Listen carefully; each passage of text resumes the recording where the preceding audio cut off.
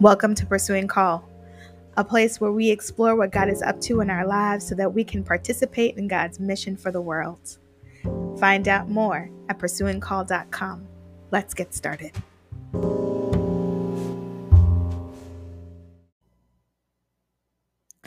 Hello, and welcome back to another bonus episode, the final in our series for Holy Week. Today, I am combining what should have been a reflection for Good Friday and a reflection for Easter into one podcast episode. We're going to try to do this in under 30 minutes. And the goal for today is to talk about queer theology. Why do I want to talk about queer theology? As a reflection for Good Friday and Easter in combination. And it is this, that I've noticed a lot of the social media stuff, a lot of things around Easter are about how Jesus died for our sins and you were washed in the blood. And if it wasn't for Jesus doing this sacrificial act, that we would not be saved. And the question I have always had in my heart is, what are we being saved from? The traditional ideas of sin would have us think that we popped out of the womb broken, terrible humans with nothing good in our hearts except that one day we would be baptized and saved. That if we just give our hearts over to Christ, then we are saved from the fact that inherently, when we pop out of the body, we are bad people and going and turning against God. And I just don't think that I popped out of the womb broken and terrible and horrible. I do not think that my individual choices make me a terrible and horrible human being. I do believe that I do harmful things sometimes. I do know that I turn against what I believe is God's desire and God's heart for my life. I do believe that I make bad choices, but I don't think that makes me a terrible, horrible person that needs to be washed in the blood. And so the first time I encountered queer theology, and if you listen to this podcast, I talk about it a lot, but only in passing. And so I'd love to take a moment to just talk about queer theology. And I'm centering my conversation about queer theology and outlining this theology based on the work of Patrick S. Chang, who's a priest in the Episcopal Church and a theologian and a professor and a parish priest, I believe. And the book that I'm using as my main source is An Introduction to Queer Theology, Radical Love. So I thought we'd start here with what is queer theology, right? So first part, queer. Well, let's start theology. First part is theology. Theology is God talk. So it is how we talk about God. That's theology. And then how do we interpret meaning in our lives about what we interpret about what God has said?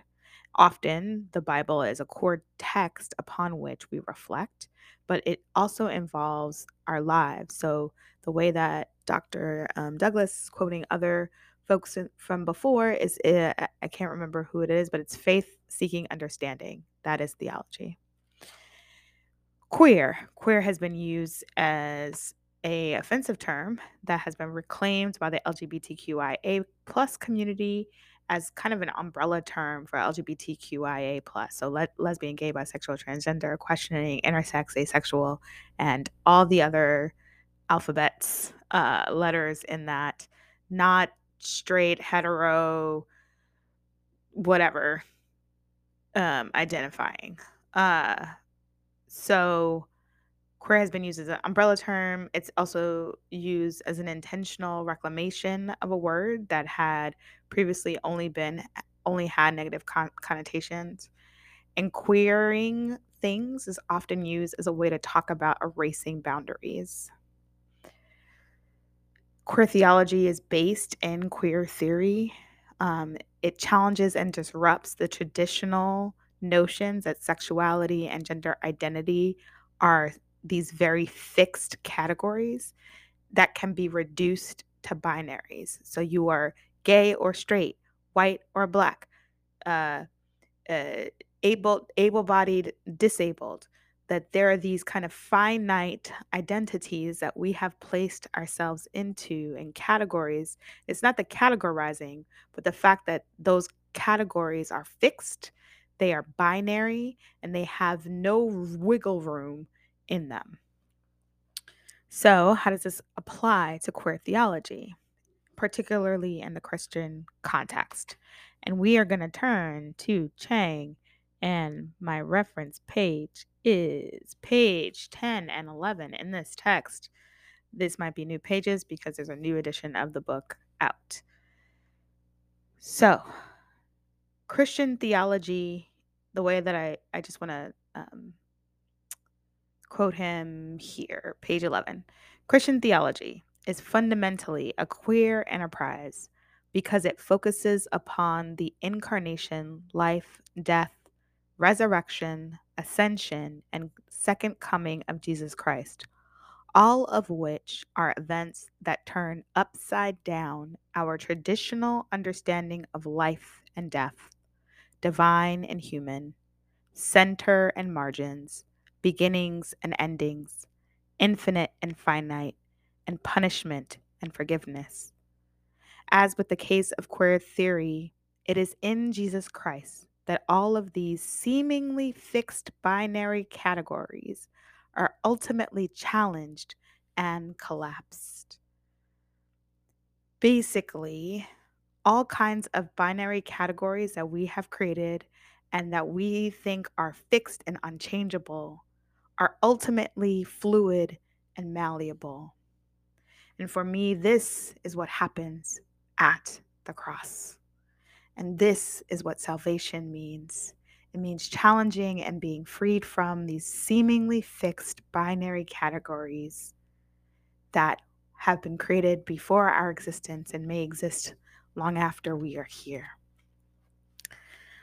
So let's talk about sin. Let's talk about sin.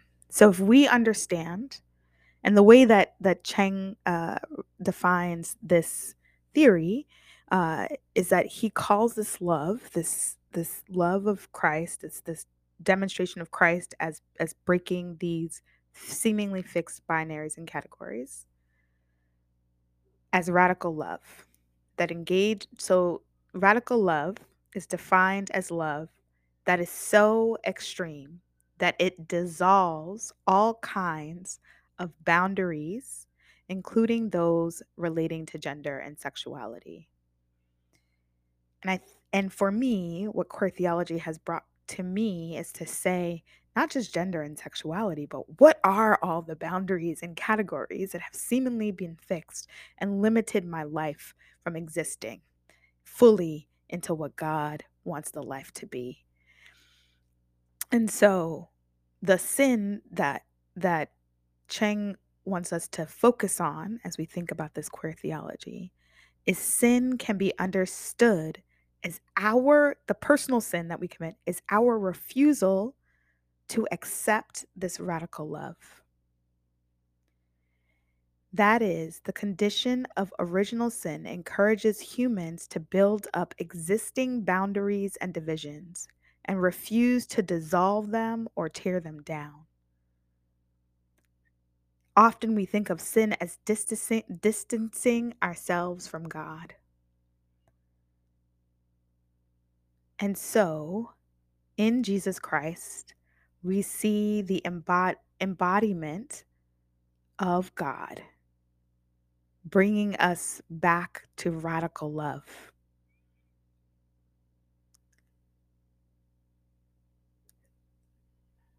So, what does this all mean? Sin then is not just you are a bad person. Um, though the way that we often think of sin is very legalistic. So, the rejection of radical love also manifests in our rejection to live out our full selves beyond categories and binaries. As Cheng says, now that I was quoting between pages 70 and 71. So, page 71, if God is radical love, In other words, a love so extreme that it dissolves all kinds of boundaries, then sin is what opposes God, or what opposes radical love. Sin is the resistance to dissolving boundaries and divisions, and not living into our full selves.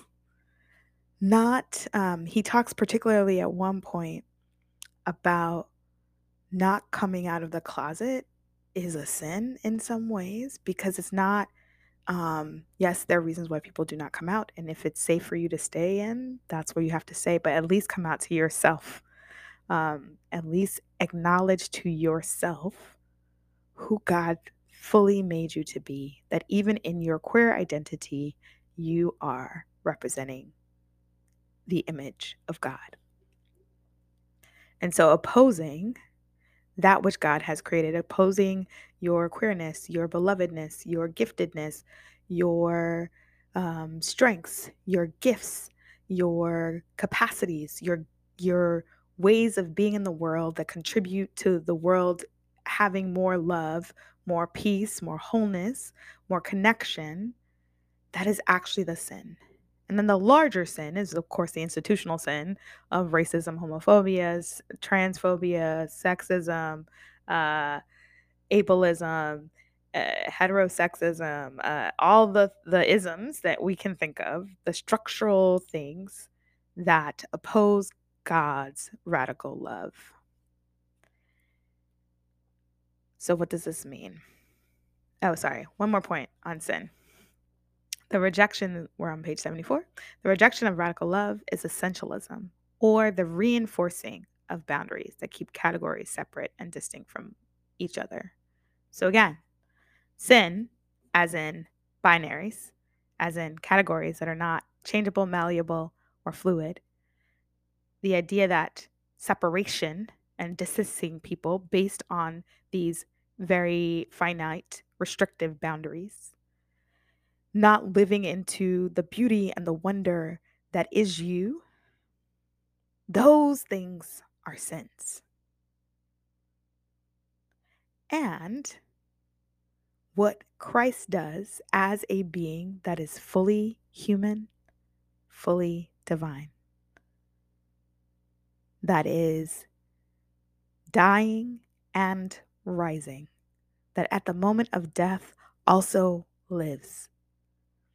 All of those categories and boundaries and binaries that we have created so many times, we see in Jesus's ministry, throughout Jesus's life, the ways in which he is breaking categories and boundaries. He raises Lazarus from the dead. That which we thought was dead is alive. Jesus is raised from the dead. That which the empire and powers and principalities killed is alive. All that we think is true as a fixed category and boundary and a way to keep us separated from ourselves, from God, from creation, the idea that we are not a part of creation. Really, it is the rest of creation. Humans are part of creation. The dirt and me are equal. We are not separate. We are together. We are one. We are part of God's creation. All of these categories are the ways in which we commit sin. We go against God's radical love. And so, if you've been told that coming out makes you not loved by God, that is wrong. If you have been told that breaking boundaries and going beyond the fixed categories and binaries that you have been placed in, that is wrong. And so, the invitation for the Easter season is for me, and this is the only way I can truly believe in salvation of any kind,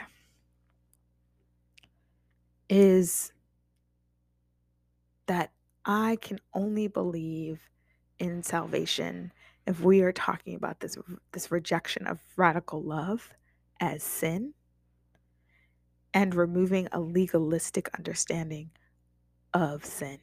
So when I say I believe in a risen Christ, I believe in a Christ that tears down boundaries and separations between humans and the rest of creation, humans with each other, humans with the divine, humans with themselves.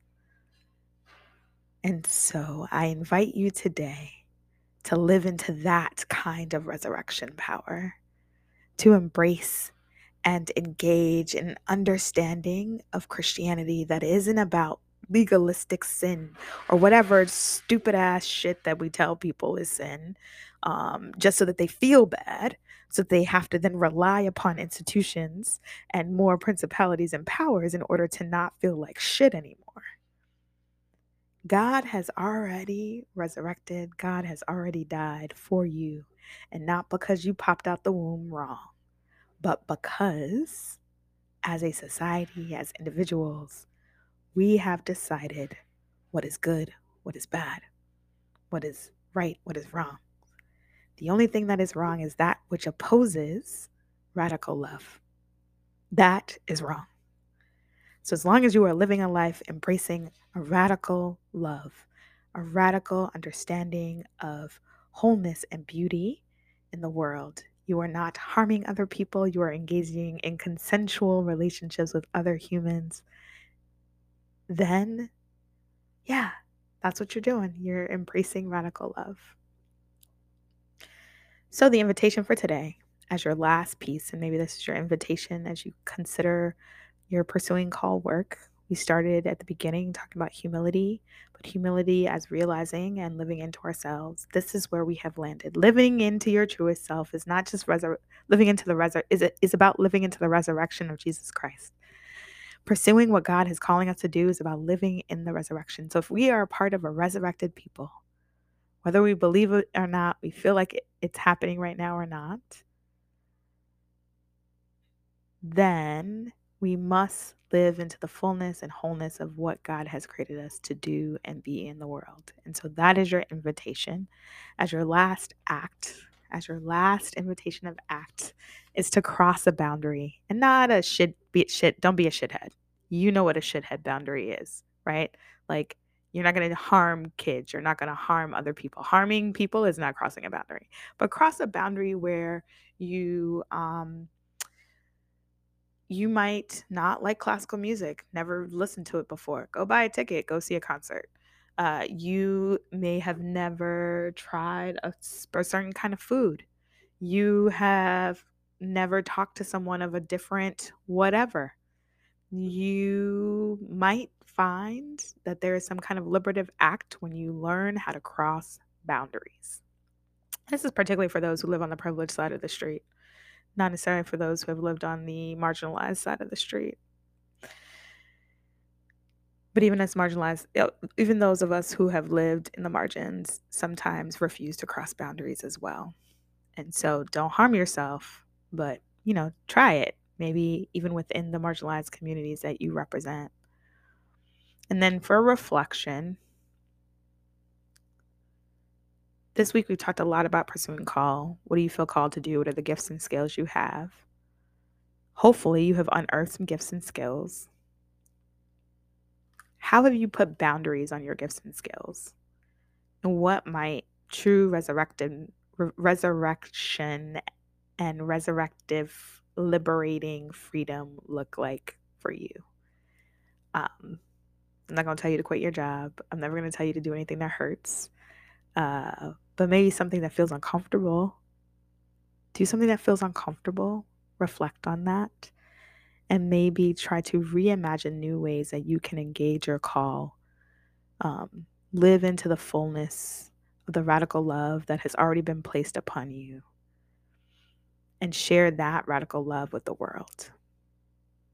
How can you share radical love with the world?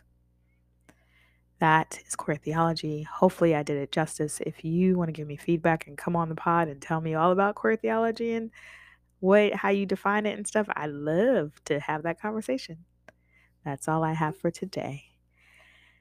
Alleluia. The Lord is risen. The Lord is risen indeed. Alleluia.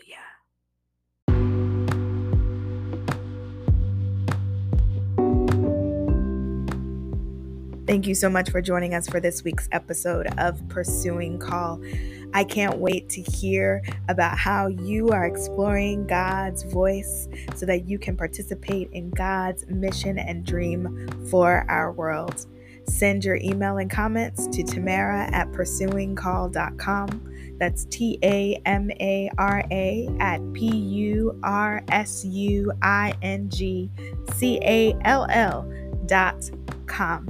You can also visit pursuingcall.com to learn more about what I'm exploring and envisioning and thinking about. Thank you so much and have a wonderful and beautiful day. Go in peace to love and serve.